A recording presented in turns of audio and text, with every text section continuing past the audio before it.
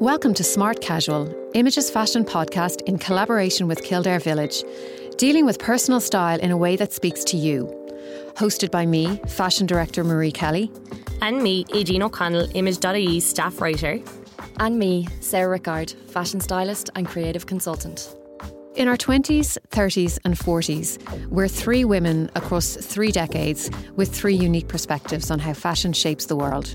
Fashion and personal style are about a lot more than the clothes we choose to put on every morning. They're about the world we live in and who we choose to be. There's a lot to talk about when it comes to fashion, and we certainly love a chat. Welcome to Smart Casual.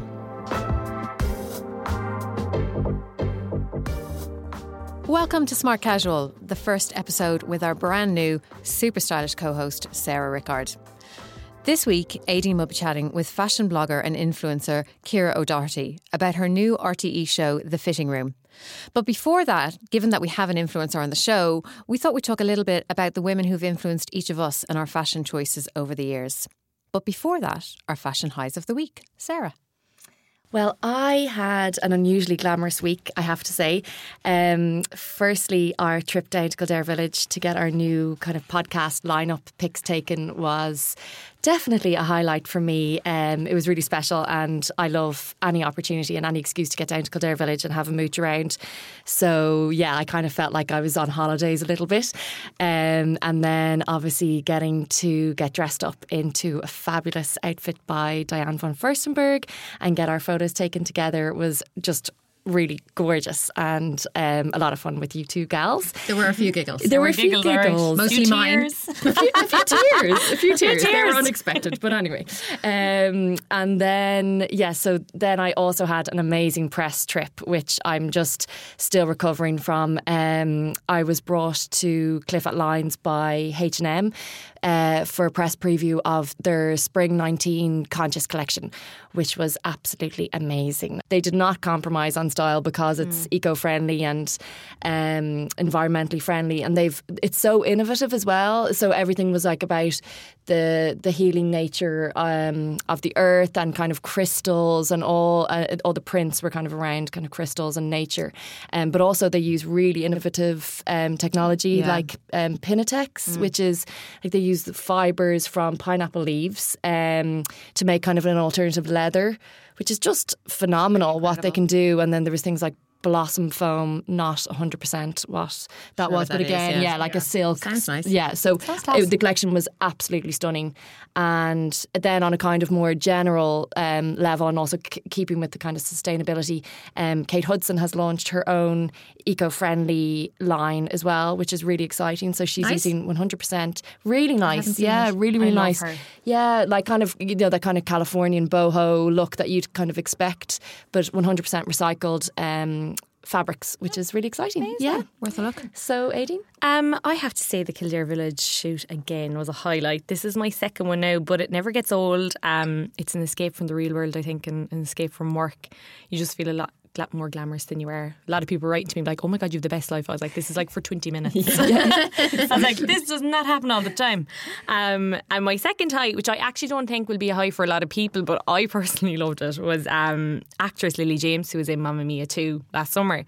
She had a 30th birthday party at the weekend, and she wore a Hervé Leger bandage dress. She brought it back from the noughties. I personally don't think I'd ever be able to pull them off, and they definitely were like slaughtered as a dress. They were just everywhere during the noughties. I think I used them too many times. I love the way fashion loves to rehash decades. Like it always comes back. Like you always think like you might be haunted by certain pieces, and you might think they'll be staying in the past, but they come around and haunt you again. And I just loved it. I loved that it. That dress just makes me feel claustrophobic. It does, absolutely. It goes against, I think, everything that my personal style is. It just, I literally feel like I can breathe. Yeah, I have to say, lads, I live for that now. I live for it. What about you, Marie? Well, yeah, I have to reiterate our Kildare Village photo shoot because it was so much fun, and I was like some crazy giggling lunatic, and that's all down to Sarah Rickard. Sorry. Blaming you entirely. But yeah, I loved my very dramatic floral Diane von Furstenberg skirt. not something I would have kind of necessarily thought I would choose because I don't do florals very much, but actually loved it when I put it on. Very dramatic, very long. Felt like the queen on her throne. It was just, it could not have been better. And you just picked it up. We're like, oh yeah, that's me. for me. And there's the knit, and that's me. It's like, there's Marie in an outfit. We looked like the royals. Yeah, we did. We did. In some of those photos, we did look like the royals. Again, I look like the man, as per usual. You were stunning, stop. But on another note, it was really lovely to see Patti LuPone accepting her Olivier Award in a Peter O'Brien navy chiffon dress. Stunning. I saw it. It was stunning, breathtaking. Yeah. And congratulations to him because I think he's really superb, and it was just lovely. He looked amazing. He looked amazing too in his fabulous brooches. Yes. I met him for the first time actually not that long ago, and he said to me, "I collect books and brooches," and I thought, that's kind of fantastic, isn't it? Yeah. That's really cute. He is kind of fantastic. That sums him up. Really good. So this week's topic is the women who've most influenced our style. So for me, I think I don't really pay a huge amount of attention to celebrity style, but the most significant style decision I probably ever made was actually getting my hair cut short. 20 years ago. I actually got my hair cut short in 1999. I know, I can't believe that's 20 years ago. And it was totally celebrity driven. Because at the time, who knew? Yeah. At the time, Zoe Ball had this really cool. Remember, I think she was doing Live and Kicking at the time. She had this really cool, short, funky hair, and then Posh Spice, as she was known then.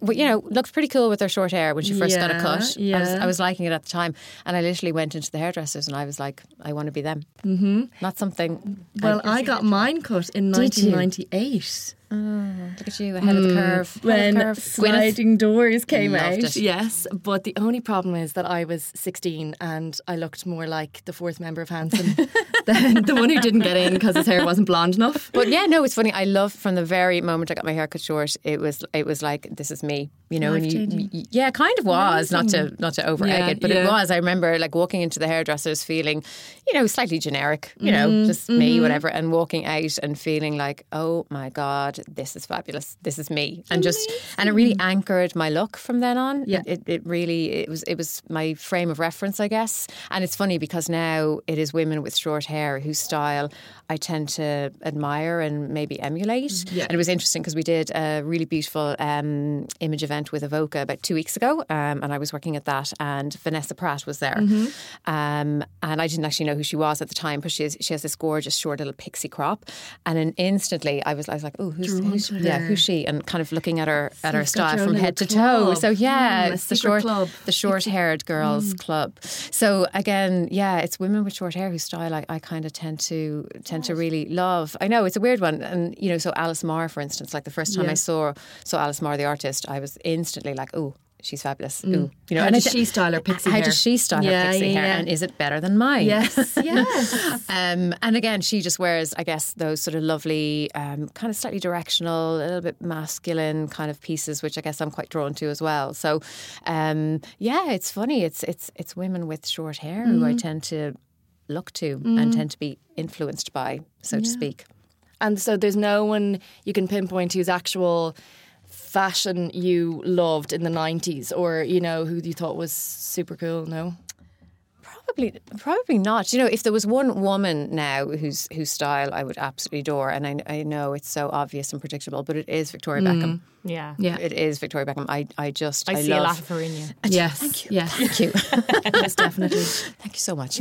I love her. I do, and it's a bit of a cliche now, isn't it? But I do. I love everything she wears now these days. Although she would wear far more dresses than I would. I'm less into dresses and much more into separates because I think it's just easier to make your look fresh and interesting. Yeah, it's kind of unexpected that you're so drawn to her, though. Do you think? Yeah, I don't know.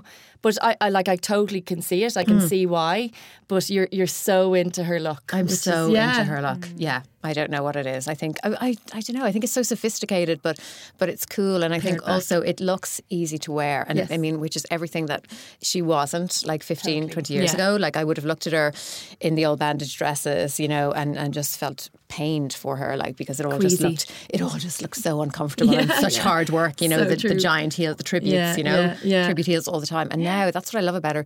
It all looks effortless. Like she looks like a woman on the move all the time, and she's wearing those kind of effortless pieces. Nothing's too tight. Everything's a little bit loose. She's doing great. Yeah, she's doing great. She's doing fabulous. Yeah. So what about you? For me, it was definitely my second eldest sister growing up. She's 8 years older than me. So as you can imagine, when I was, 10, looking at her at 18 and just thinking she was the coolest thing ever. So she would have been going to the pod in the 90s, went back when it was cool. And I remember she had this unbelievable full suede outfit. Full suede? Yes. So it was like a Baker Boy hat with like a sleeveless coat, like floor length, and then it opened to a pair of hot pants. I swear to God. Wow. It's like Christina Aguilera. Have you got No, pictures? it was pre Christina Aguilera. It's not. We're not thinking dirty. We're thinking more like kind of 90s supermodel-y, like the Helena Christensens or that kind of vibe. She would have worn that like brown lipstick and she was kind of tanned. All the tones were right. All the tones were right, yeah. But she always spent money on clothes. Her boyfriend at the time, who's been her husband, they've been together for over 20 years, which is quite amazing. He worked in Radar, so there was always like the G-Star denims and the Stussy and that kind of stuff. So I think all of my influences have always been a bit older, because of that. So she would have worn, like, she had this most amazing Agnes B polo neck, when she was like 18. That wasn't cheap. No, it wasn't. And so in Dublin at the time, exactly, we weren't all wearing those kind definitely of labels. not. And it had like a mohair polo neck and mohair cuffs, and then it was just a beautiful knit. And she had amazing Jean-Paul Gaultier turn-up jeans, and she had like the Red or Dead flatforms. Do you remember those big Red or Dead? She was so cool. Yeah, but she's, even to this day, she is so understated but fabulous. Like all her clothes are beautiful. Like she'd wear the Golden Goose with the frame jeans and the Vince, but it's all, she just looks really stylish. Like even on her hen, she wore a white t-shirt and a pair of jeans and a pair of loafers, back in the early 2000s, and she looked deadly. She looked fabulous. Yeah, so she just has a look. She's great, and she'll be mortified that I'm saying this. What's her name?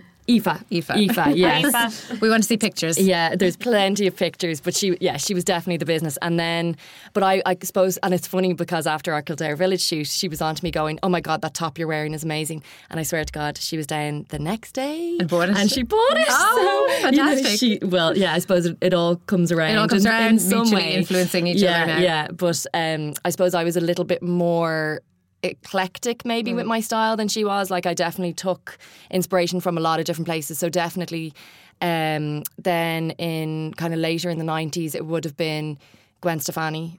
Massive, cool. Like early day, no doubt. That kind of ska punk kind of look. Very cool, Sarah. But she was wearing no, because I didn't translate it. Very cool. So I still had the mousy brown hair, the crop looked like Hanson, and I was wearing like bindies, and you gel your hair back into rolls and then spike it. Yeah, like it wasn't good.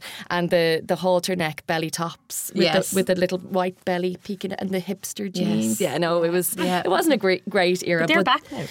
Oh God. No, Sarah's thinking not for me. And then like people like Patricia Arquette in True Romance, who I couldn't really emulate her style, but I definitely thought her style in that film was so cool. They're pretty cool references, though. But as I said, she was older. Yeah, they were probably Aoife's references. So I was just kind of following. Because certainly when I was in London at that age, kind of in the early noughties, like it was all Kate Moss and Sienna Miller. Yeah, which was very, not for me personally. Like that vibe was never my vibe. But they were the big references for women, and they were definitely there, and they were probably more commercial than. But I definitely admired more what Gwen Stefani was doing.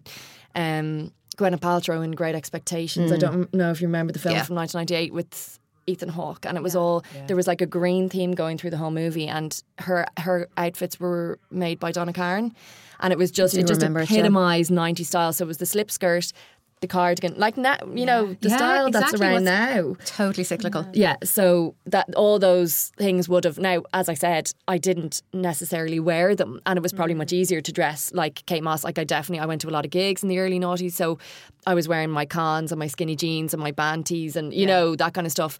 But I suppose I wanted to explore more. What else was going on. So well, you're talking about celebrity there and stuff, and I actually thought this was a really hard topic to think of for me, because I think I haven't been influenced by anyone. I kind of more admire women's style, certain women, certain celebrities and stuff like that, because I think growing up, and I've talked about this before in the podcast, kind of more my relationship with body image and fashion, and let's say I kind of would have used fashion as a crutch a lot of the time to kind of hide insecurities. But I suppose growing up, I didn't really have anyone to look at to be like, well, they have like a body shape like me, so I couldn't really look to anyone being like, I want to dress like them. Yeah. Let's say kind of the only kind of person I can think of is like Kelly Brook, and I didn't really.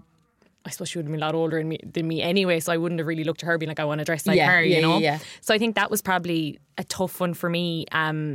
But then I think I'm kind of more influenced by like silhouettes in certain eras and stuff. So like the 1950s, kind of cinched waist, that was kind of more would have suited my figure. Like the 80s were a big influence on me, like big shoulders, anything voluminous or whatever. But so I think in terms of how I was influenced, my mother 100%. And I said this last week, but she had a big influence on me. I don't know, it's because I just trusted her opinion so much, but she definitely... We'll have to meet Mary at some point. We'll have to meet Mary, yeah. She really, really influenced the look that I had today. I don't know what you think about this look now today. She definitely gave me a dirty eye, but I think I definitely, growing up, like, as you were saying, your older sister, like my two older cousins, like Emer and Orla, they just look so cool like growing up, and I just wanted to look like them. They had like, it was this is the time like Onions tracksuits and stuff, but I was like, they're so cool. I was like, this is unreal. And like people like Hilary Duff, like when she was in Lizzie McGuire, like that was a big influence on me. You're so young, yeah. And the that means nothing to me. Yeah, and like the Olsen twins, from like even Two of a Kind up until New York Minute. Wow. Up until now, like they were always... Well, they are amazing. They're pretty amazing. And the Olsen twins now are incredible. They're incredible. But even back then, if you ask any of some people my age, they will all say the Olsen twins. They were just so actually cool. But they kind of influenced me a little bit as well. But they were a good bit younger than me. But whatever way they were, I think they were styled a good bit older than they were. So they would have been having the hair and twists and the little clips in their hair and the cardigans and the little skirts. Like it was kind of cluelessy. And like the bags. It was very clueless. Yeah. And I remember in New York Minute, they looked so cool. They had like the berets and they had these like little tie scarves. And I was like, oh my God, they're so cool. I want to be like that when I'm in college. Yeah. I didn't turn out like that in college. I looked a lot different. The college years, they were not good to anyone. So I guess you're kind of talking about like style, maybe style crushes rather than... Style crushes more than influences. Because I think I had to cultivate my style through my body shape. I think that was a lot of it. So I would look at certain people and be like, well, I kind of like where they're going with that, but it's not going to work for me. But to try and make it work for myself. So I think that was a lot of how I was influenced. Yeah, because I think I have like a couple of quite serious style crushes as well, and they wouldn't influence at all how I dress because just my look would be completely different from them. But I kind of can't get enough of their look, you know. And one of those women would be my sister-in-law, Deirdre Whelan, who is presenter of Home of the Year on RTE. Yeah, she's fabulous, She's so fabulous. And I met her for the first time. I mean, her and my brother have been married for about 25 years, I think now. So I met her when I was a teen. Geeky, kind of no money, no clothes, kind of, you know. Fifth member of Hanson? Yes. Yeah, pretty much. We would have been friends back then, Sarah. Totally. Even back then we would have been friends. But she was like the most stylish woman I'd ever met in real life when I met her. So she would have been probably like very early 20s, you know, early 20s, yeah. And she was just so incredibly stylish. And she's someone who I can never recognise any of her pieces, as in, you know, I would never know the brand, I never know the label. Yeah. It's also understated and everything she wears just looks like it was made for her. Amazing. Like it was, you know, it's just perfect on her. That's true style. She has true style and fabrics, you know, nothing but beautiful fabrics, you know, and she's just someone that every time I look at her, I think she just gets it right. Like she gets it right for the weather, she gets it right for the occasion, she gets it right for her. Oh yeah, seriously, it was traumatized, like growing up like this like fabulous woman on my doorstep, like who I, you know, was never going to be able to emulate. Right. But I would have a serious style crush on her style now. I think she's fabulous. And our former co-host Niamh O'Donoghue. Yes, cannot get enough of her. I mean, I met her for lunch last week and she was wearing a pistachio green blazer with quite a dark sort of brown leopard print turtleneck underneath. Unreal. Never in any of my fashion copy have I said pistachio blazer. with leopard print. Yet it looked amazing. Yeah, It looked amazing. And I just love looking at how Niamh pieces things together. Totally. Yeah. I would never get away with what she gets away with. No. But it just works so well for her. There's I just think some people. she's got something. Yeah, there's just some people who can do that. Like one for me would definitely Pandora Sykes. I think she can do that. Like I look at her Instagram page and I'm like, how did you put those things together? Because they shouldn't work. An eye for colour and an eye for texture. And prints. She's great at mixing prints and I love that. I think Yeah. that's something that I'm definitely influenced by. I try and mix as many prints as I can. Yeah. I think it's such a great thing to do if you can do it right. Yeah. But hers is just so effortless. Like it's just like a gift. Yeah. Something just you're have right. it. Yeah, well, definitely Pandora back when she was doing her column for the Sunday style. Times, style. Like she would be wearing the most ridiculous things, and you just like, oh, I want it. You want You it, know, yeah. But like, she's so beautiful. She's so Yeah, beautiful. she's gorgeous. She's She got the just put it off. stature and the presence Yeah, as well. yeah. I think, and actually, this is one thing about my sister-in-law as well, Deirdre. Like she's tall and she has a certain presence about her. I always think when I'm around poise her, or like it's something, poise yeah. and confidence Yeah. and absolute comfort in who you are. Well, that's totally where I was kind of what I was thinking with my influences. It isn't necessarily about what these girls wear. It's just that they're either so badass or they just own whatever, Exactly. you know, Yeah. like they put on. And I just absolutely love that. And I just think, And maybe so it's cool. similar for me with short-haired women is that they just own that look. Yeah. And you know, it's not, you know, not everyone can pull it off, like, but, and especially the older you get, like, and it's just that they have absolute unapologetic ownership of that, like, very distinctive sort of look. And I think I'm really drawn to that. Like women like Angela Scanlon as well, for me, I always see she just puts on these amazing things that I'm like, I could never put together, but they just look class. And same with like Laura Whitmore as well. I'd look to her a lot. She kind of has that rocky kind of style, but again mixes things that I wouldn't necessarily mix. But they just seem to work for her. And again, I think it's the presence that they have. I think that's a lot of it too. I think whatever it is they're going to put on, they're going to look great because they have that confidence. Yep. 100%. Absolutely. Yeah. And a lot of the kind of Scandinavian bloggers as well would be. Yeah, because street style is an interesting one. I spend a lot of time looking at it, obviously, for the purposes of my job. Like, but I'm never influenced by it, but I love looking at it. Yes, exactly. It's visually, aesthetically very pleasing to see. Very pleasing and very kind of engaging, you know, because there's so much going on there. Yeah. You're like, oh, wow, like, you know, amazing. Girls, on that note, I think we'll wind it up. And looking forward to your chat with Ciara coming up next. Really looking forward to it. Very excited. If, like us, you're dying to indulge this Easter, look no further than Kildare Village. Irish artisan chocolate company Cocoa Atelier has set up shop just in time for the long weekend. Painted Easter eggs, artisan mini eggs, and so much more. That's where you'll find us over the Easter break.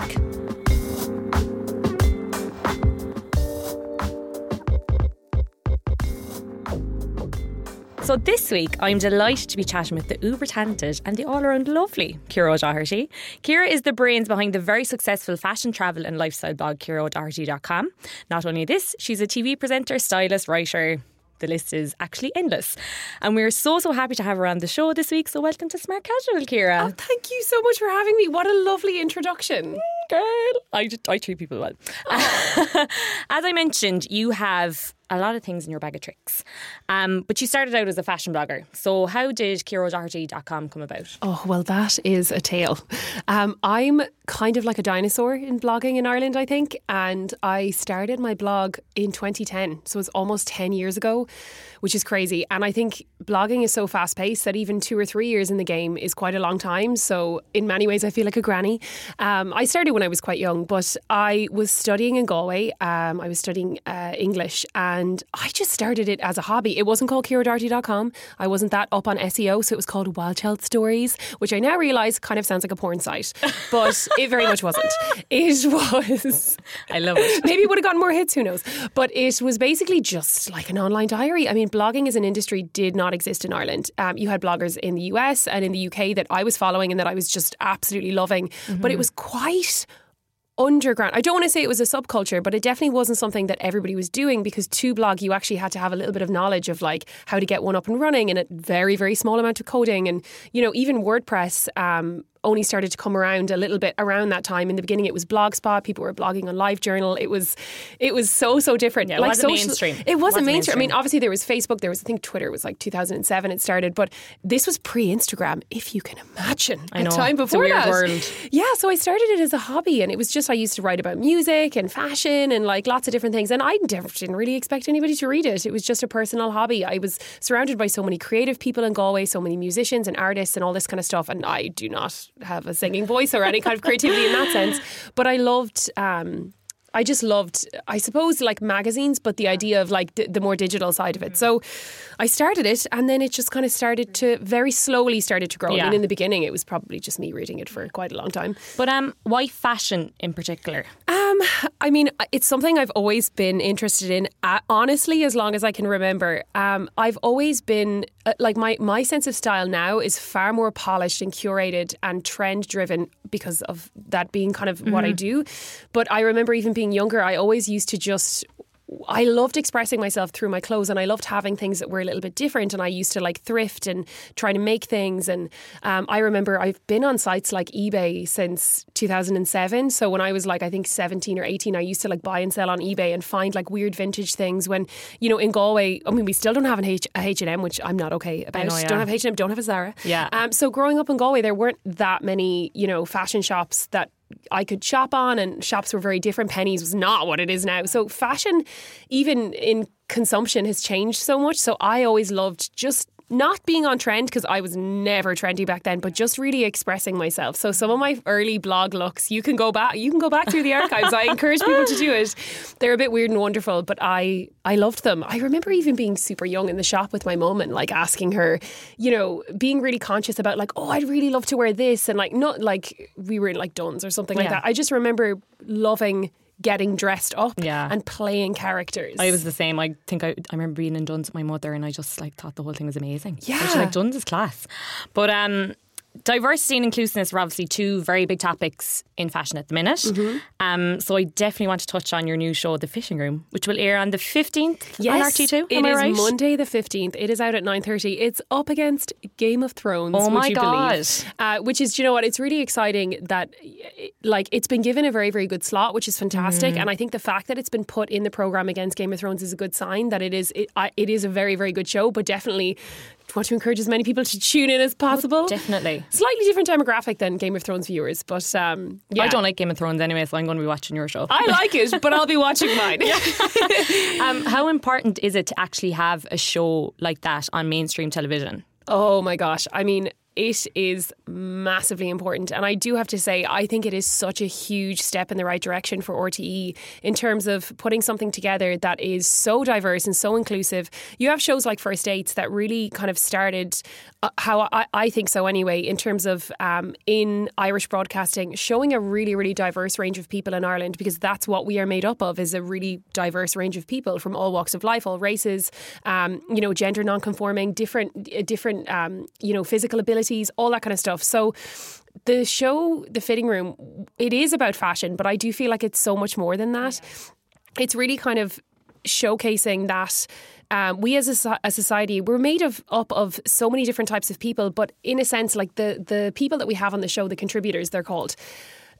Some of the most incredible people that you'll meet, and all different types of abilities. It's not necessarily a show where like, for some of the people that are in the show, they have might have very severe physical needs, but they are just the most incredible, accomplished, really confident, really people that you'll ever meet. And what they all have in common, I suppose the premise of the show is that each of these 18 contributors, they all have a problem with clothing. Either that they are not catered to in the industry, they're just completely omitted, and that their size range is just not available, or that even the physicality of shopping, they are just kept out by shops not being inclusive to their needs. Even things as simple as like shops having wheelchair ramps, you actually would be really, really surprised by the lack of accessibility. So in the show, but there's a really, really amazing mix of people there, and they're all so incredible in their own way. But what I love about the show is it's really celebratory and it's not sensationalized. I mean, these people are not to be pitied in any way. They're champions, they're warriors, they know what they want. Like one person that springs to mind, the most amazing girl, Alana, she's in college. She is a total fashion girl. She's a wheelchair user, and her story is very, very, very interesting. She's an incredible person, but she has such a knowledge of fashion. She knows what she wants. She loves designers. She loves like Balmain. She loves really fierce fashion, but her shopping experience is so limited because of her physical needs and just the fact that she's just not catered to at all. Yeah. So it was really amazing to give her the experience that we did. And obviously, we're not going to reveal anything. You know, you're going to have to tune in to see. But it was just so much fun to be part of it. It was incredible. Yeah, because we don't think about that when we shop. No, we don't think about how it's so easy for us, and we don't see how difficult it is for other people. But like, fashion is for everyone. I think it's great to see that how we've moved on even from the days of Off the Rails. And like, I haven't seen a show yet like The Fitting Room. And to actually have it on RTÉ on one of the main channels is just it's incredible. Amazing. I think that's what's so incredible about it, is that it's a huge step for them. And, you know, the mix of people that we have in the show, and even the way that the show is done, it's very, in a way, bold, which I absolutely love. And, you know, from my experience working on it, I'm so incredibly proud to be part of it. But even just as you said, it was massively eye-opening for me. And I always would have thought of myself as like quite an open-minded person and someone who's quite aware. I think we all you know, try to be very aware. But oh my gosh, it was only when, you know, obviously my role in the show is as a stylist. It's myself and the two designers, and we are creating these outfits for them. It's a little bit like Project Runway, but a little bit different. It's a mix of a lot of things. But when I was actually walking the length and breadth of the high street and scouring online to try to find things from my specific contributors, the actual frustration and disappointment and real kind of, it really hits you in the face that if I'm having this much trouble, what is their experience like? Because they, you know, in a way, a lot of these people have given up on fashion and personal style because they just are so omitted from the conversation. So it's about allowing them to participate and discover who they are. And some of them already have a real sense of what they want. And then some of them are going, do you know what? Like, it's impossible for me to even figure out what I want and, you know, what stylistically I want to do because I can't find what I want anywhere, you know? So I think there are a lot of brands that are making steps in the right direction by including, even in their campaign imagery, including different types of people. ASOS in particular ASOS are doing some it, really good stuff. and which is fantastic. And obviously ASOS is online. So in terms of accessibility, that is fantastic. But you'll also see some brands that will include, let's say, different cultural backgrounds, different body types, different physical abilities.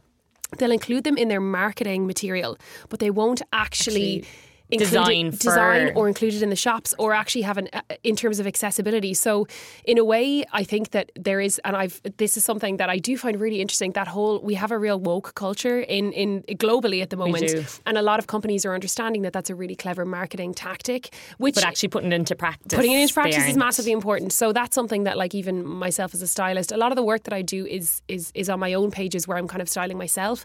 But for sure, for any other projects that I'm working on in the future where it is more of a commercial thing or something where I'm sourcing models, I'm really trying to be more aware. And I would call that out to any casting directors, any stylists, anybody working in anything like that where they can make a choice, just to be aware that the more you include different types of people, it's just better overall. Because again, you know, people, someone who might have a particular need, they also have massive spending power just like everybody else. So it just makes so much sense in so many ways to be inclusive. And I think that we're all, you know, there are steps being taken, but for sure, I think something like there has to be more has to be done. Yeah, I think it'll probably highlight it a little bit more. But also, it's an incredibly fun show, so it's really done in a celebratory way. Yeah. But fashion should be celebrated. Absolutely. Fashion is fun, and that's my favourite thing about it. It's all about self-expression. I think that if at least one person doesn't hate what I'm wearing, then I'm doing it wrong. You know, I think it should be thought-provoking. It should be fun. It doesn't have to be like, and that's just how I feel. Obviously, I'm someone who, like we just said, wouldn't have the same restrictions that somebody of a different, let's say, body type might. So I'm able to play with it so much, whereas for someone whose size isn't catered to on the high street, they can't even get to that point. And speaking of style, and let's say you are a stylist, you worked as a stylist, how would you describe your personal style? Oh, I mean, it's such a cop-out to say that it's like really, I suppose, eclectic. But for me, my personal style is definitely dictated by the work that I do. So I'm more trend conscious because of my job as kind of a blogger and a fashion content creator. But what I always gravitate to is I love being comfortable, and I don't mean like I can feel comfortable in a pair of like 6-inch heels, but I love feeling comfortable in my own skin. So whether it's trying a new trend or doing something crazy or doing something really safe, I know that feeling when you're wearing something that either you just, when you feel really comfortable in it, it's so important. Oh my God, it's so important. I'm particularly drawn to, as you're wearing yourself today, jumpsuits. I love trousers. I love masculine tailoring. Even in terms of my body type, like I'm kind of like, I don't have very much curves or anything like that. I do love masculine tailoring and playing with those kind of shapes. But I am someone who tries a lot of different things. So I'm a bit of a chameleon and a bit of a, trend. I don't want to say, can I just say trend whore? I don't know if I can say that on this podcast, but you know what I mean? I will try out new trends because it is part of the work that I do, and I'll always try and make them, I suppose, accessible, or show people how they can inject them without going, you don't have to go head to toe fringe just because it's in, because... Has anyone in particular influenced your style? I think nowadays I'm massively inspired by fellow creators. I follow a lot of different people. I love, European style bloggers and just from all over the world. I think it's really interesting seeing how people do street style differently. I think in Ireland we love dressing up, which I love. I absolutely love it. But it's amazing to see, I love like the New York street style vibe, which is so kind of grungy and just really reflects who they are as a people. And then I love like looking at, Parisian street style, and street style in general is amazing because you're looking at what people are wearing day to day. And then I also love, back in the day, I would have been massively inspired by the likes of Alexa Chung. I think she just was she one was of mine the... too. She was just one of the first... She was amazing. She just really did her own thing, and she has really paved the way for so many people like her stylistically. I just loved how she would wear like grungy cardigans with like a little mini skirt and then wear like a big pair of boots. Like there was always a real mix of femininity and kind of boyishness. But effortless as well. Effortless. And Completely. Look, if I looked like her... I know, I'm the same. And I always look for bangs too. Bangs. And like a fringe is my... Like I love a fringe so much, and I've tried it so many times without fully committing, and I feel like I still need to properly do it because it just looks so good. They're hard going. But, they're hard going. Going back to the blogging, you were one of the first Irish fashion bloggers on the scene, because I remember following you when I was in Galway. I say it was around 2011, 2012. Wow! And you actually influenced me because you bought a pair of red leather pants from Shein site, and I remember the day seeing them and I was like, I have to buy these, and I bought them at the library. So like that's going back now. So like I would have... Were they like burgundy? They were burgundy. And did I wear them with like a big furry gilet? And oh my God, I remember the outfit. Yeah, and I remember buying them, but like, so that was back in, let's say, 2012. So how has the blogging scene changed in Ireland? Oh wow, that is one very interesting thing about working in this industry for that long, is that you really get to see how it's evolved and changed, and it's changed massively. I think it was 2016 that the idea of a blogger exploded in terms of brands understanding. Like again, starting in the likes of like 2010, I only really started working through my blog in maybe 2014. I remember the first time someone emailed me being like, we'd like to send you a dress, and I was like, oh my God. I thought I'd won an Oscar. I was like, is this something that happens? Does this happen to people? Yeah. And like obviously now I look at it in a very different way, that you're like, of course, it's a marketing tactic for a brand. They're not giving it to you as a gift. Like it's really, it is a gift, but like at the same time, it's there for a reason. People, I think that blogging just completely democratized how fashion is consumed. And like, I love magazines, I always will. And I love online print magazines, all that kind of stuff. But it was really interesting to see how blogging caused that massive shift in how we consume fashion. And in a way, it's great. And for sure, I've watched it change massively. The biggest change is obviously how much of a commodity it is now, and how commercial it is, and how, blogging is this massive drive for sales. So brands understand, and even I've been working with an affiliate network probably since about 2013, 2014. They're one of the big American ones called Reward Style. And it's been very interesting to watch them grow, because the person who started it, she's from Dallas, very, very, very, very intelligent woman. She understood that these digital bloggers, and again, blogging has been a huge industry in America for a good few years ahead of where it is in Europe and the rest of the world. She really understood that her links were driving so many sales, and she then just created the software where you could track it. And there are different types of affiliate companies all over the world, but she made the first one really directed towards fashion content creators, and she made American bloggers. She made some of them millionaires. Yeah. I mean, she really did, because they were, and just like you said, we do feel influenced by people who are so similar to us. So if you're like, I got these jeans, and I love featuring affordable fashion as well. So you're going, this is me wearing it. I'm not a model. And, you are seeing, obviously, blogging is getting more and more stylized and more curated and more glossy and more professional and produced, and people have professional this and professional that. Whereas back in the day, it was us taking photos of ourselves in our rooms. There was, But how do you stand out now in the blogging world? Because obviously it's such a big industry and it is saturated. Yeah. I mean, I get that question a lot. I do get a lot of new bloggers reaching out to me, and I actually have created a lot of different video content and blog content in a way trying to help. And especially back in the day, people didn't really even understand how bloggers got paid. And I remember doing a video back in 2016 about how it actually worked, and I tried to demystify it a little bit.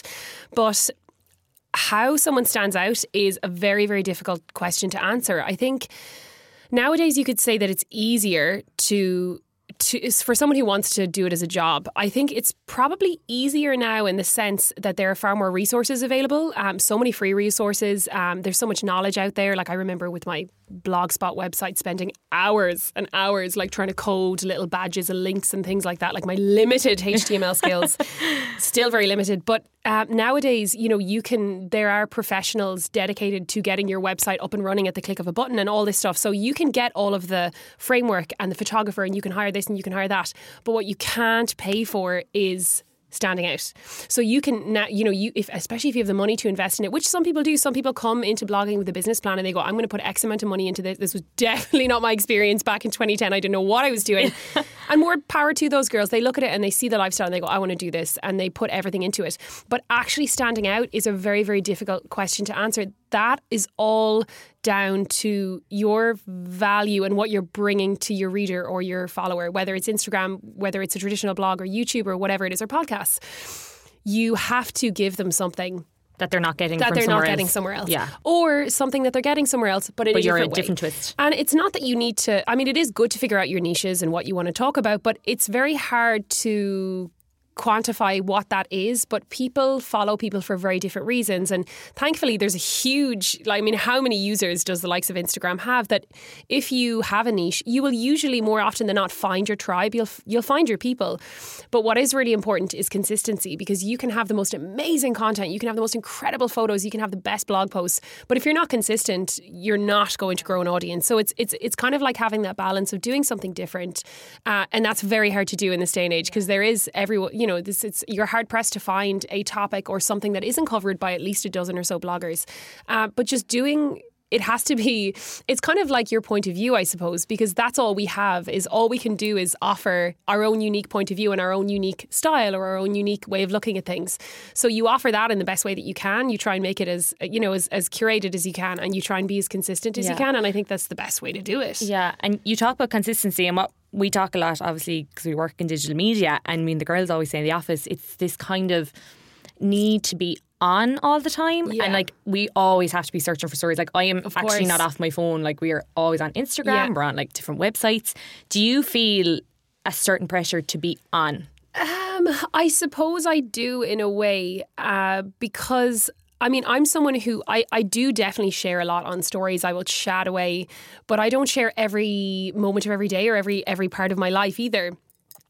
So we are in control of what we share and don't share, but I do feel a little bit of pressure to kind of constantly be like, if I haven't uploaded, let's say, in a few days, I'm kind of like, okay, well, you know, usually I do try and be really, really consistent. But even, let's say, when we were filming The Fitting Room, we were filming it in Belfast. You know, that was very, very full on for the time that we were doing it. So it's really hard to keep up your, you know, content at the same time. And of course, you can't share what you're doing on social media. So you will go kind of quiet. So I'll check in and be like, oh, sorry. But that is the thing, that social media, in terms of people consuming your page or watching your stories, it is quite fickle. So it is out of sight, out of mind. So if you don't post for a few weeks or you're not up to date, people will find somebody else, and then it's very harsh, actually, because you'll have, like, especially with the algorithm now, the algorithm is a beast. You can't get it. There's different things that you can do to put yourself in the best position, but how it kind of works is if something doesn't perform as well, it will push you down in people's feeds. And I know people, oh my God, people give out about it so much. And I'm like, look, it's there. You just have to work around it. The algorithm basically means that you have to constantly be on top of your game. And I suppose that's a good thing because it means that it's like the cream rising to the top. Mm-hmm. So if you're not posting on your stories, when you do post again, you won't be in the way when people open their app and they see like their suggested, stories, they're not chronologically now. It's Instagram deciding what it wants to show to you based on what your user history has been. It's like you're fighting Instagram all the time. But at the same time, I hear people give out about it so much, and I understand. It is, there are parts of it that are frustrating, but like that's the way that it works. It's a free app that has made people, I always say to bloggers that I'm like, don't be too married to any one social media platform because Instagram could be gone tomorrow. It's very unlikely that it will because it has been around for so long and it's so connected to Facebook, and sure, Facebook's it's like literally just Facebook. They're all like in together. But at the same time, we do not own those platforms. So the likes of like my website, and I mean, I am not as consistent with updating my website. I do post a lot of my content on Instagram now, so I'm breaking my own rule there. But at the same time, I've had that website for such a long time and the SEO is quite built up on it that even if different social media platforms change, that is always there and you own that because we don't own Instagram, even though you can put all your time into it. And that, I think sometimes I think about that and I'm like, whew, Instagram could be gone tomorrow, because all this work that's been put into it. But I suppose that leads into like, and it's probably something that people are interested because people always go, oh, do you think that blogging is a future? Do you think that, it will last? And Instagram God only knows, stranger things have happened. Instagram could be gone in 6 months' time. So what I do think is if you are somebody, like I do think of myself not so much as an Instagrammer or an influencer, but as a content creator. I just have always loved creating content on different platforms, mostly digital. So if it all changed, I've had to do this over the past few years of working in the industry. I love adopting new, new platforms, and I think being innovative and also being quite flexible and open to new technologies and all that kind of stuff is really important. Yeah. So do you think that was actually a question I was going to ask you was about the world of blogging? Because I always hear this question being thrown around that will it sustain itself? But I suppose it may sustain itself in different ways. Totally. Yeah. And do you think like you need kind of, it's another thing that has come out of the whole digital world is that everyone has to have a side hustle. I'm putting quote marks, but a side hustle. I know what you mean. So do you think that is the way it's going to go? That's the way it's going to evolve? Like everyone will kind of start in blogging and then move on to something else? Or I mean, it's definitely, there's a lot of truth in that because blogging, I tend to think of it just in terms of fashion and lifestyle because that's my view of it. But you'll have people who will start blogs about like botany and then they will then use that to bolster a business in it. I don't know why I thought of botany. It could be like woodworking or like, I don't know, ducks or something. I have no idea what kind of business, but you know what I mean. Wooden ducks or whatever. So it definitely is something that social media, and however the industry changes, and I'm sure it will continue to change, it will never ever go away. I think we are just digital creatures now. It's just how we consume what's going on around us. It's how we connect with people. We're just very, very digital minded now as a culture, as a world. So I don't think that that's going to necessarily change, but I do think that, as you said, like even looking at the way that the industry has changed, now I see PRs and brands really, really looking more at like micro influencers, looking at engagement and trying to really tailor different campaigns that they're working on to the person that is really perfect for it, rather than picking the top X amount of people and doing a blast, for sure. There's ways of doing things really, really right. And when you see a campaign that's really catered towards maybe a smaller blogger who will have half the following of another blogger, but that following will be so perfect for that audience. And it's a beautiful thing to see when it's done well. And it can be done really, really well. I think in terms of people, like that whole thing of sponsored content and advertising, it can really be done in such a good, organic way. But it's thinking about it differently. Yeah, I think so. And then with the digital world, something that has come out of it, which is sad in a way that it kind of comes with the territory, but online negativity is a big thing. How would you deal with any online negativity? I mean, it's something that it's kind of unavoidable, but it will affect you as much as you let it affect you. So for me, I think and again, like I've been doing this for so long, and I also feel like I am incredibly lucky. I think without really realising, and I'm quite careful about what I put out there, I also am quite... I think sometimes in social media, stuff can be misconstrued, stuff can be taken up wrong. So I've always, I don't know, I feel like I rarely miscommunicate what I want to say. So I've never had any problems with stuff like that. But I think I've been very lucky and overall I've had a good experience. But you'll always just have... it's just the way of the world. I think that there's that anonymity of social media that you'll always have somebody who just wants to say something, and that kind of speaks to their own situation more than it speaks to yours. It's like that whole thing of what Susie says of Sally says more of Susie than it does of Sally. You know, so it's like it's not really about you. It's kind of about them. But at the same time, and I will say this to anybody who's dealing with it in their personal life or in their brand or publicly. The less energy you give it, the better. Because the more energy you give it, you know, the more you grow it. And the more that, because at the same time, the people who are doing it, for the most part, they want a reaction and it's validating for them. And what I always try to do is I try to be really aware. I try and learn from stuff like that if you can as well, because at the same time you have to be, like a business, you also have to be humble and you have to accept, you know, some criticism is constructive, some feedback is really, really helpful. But it's about trying in a way to navigate between it. And then at the same time, you know, you have influencers who get it so bad that you can understand that why they put a wall up and they're like, I don't care if it's constructive, I don't want to hear it. That's their choice as well, and that's okay. You know, so I think that it's definitely something that you have to find a balance that works for your mental health, because I do think that this kind of world of blogging and social media, just like a lot of different industries in the public eye, or because in a way it's entertainment. A lot of people in the entertainment industry, it can be very poor for your mental health if you don't have the right systems in place to protect yourself, or you might not have a good support network. I think the best thing that I ever did with blogging, because it's now my job, is to actually kind of try and separate my ego from it a little bit. So like if a post doesn't get as many likes as I was expecting, that does not affect my intrinsic value as a human. You know, it's like, just looking after yourself, basically. Yeah, exactly. But I do think to summarise it would just be the less energy you give it, the better. And that's what I've tried to do, and it's worked very well for me. But there's no protecting yourself from, and there's no rhyme or reason to it, and it's just part of life. And then, Ciara, what is next for you? Oh God, I mean, I don't know. Like, who World knows? domination. A big move for me recently would have been, let's say, the likes of doing a show with RTE. Like, I couldn't have imagined a better project to be able to align myself with. So that was a big step for me. And broadcasting is something I've done in bits and pieces. I've done a lot of work with TV3 as one of their stylists over the years, which was so much fun.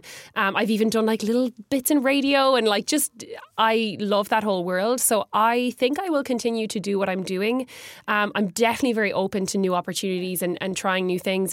I find I just love to be constantly challenged. So I honestly can't tell you. I couldn't tell you what exactly I'll be doing in the next 5 years, but I know I'm a very hard worker, and I know I feel like I love a new challenge. So I'm sure it's onwards. Do you know what I mean? Upwards, Ciara. Well, I mean, that's very nice of you to say. I love doing what I'm doing. I've been doing it for almost 10 years and still enjoy it just as much as I did the first time I started. So yeah, as long as I can still keep going with it, you know. Well, Ciara, I think it is definitely onwards and upwards. I think you will take over the world, but I think that is a lovely way to wrap up our chat today. It was a pleasure to have you on, and I hope to see you soon. Oh, Aideen, thank you so much for having me. It was such a pleasure.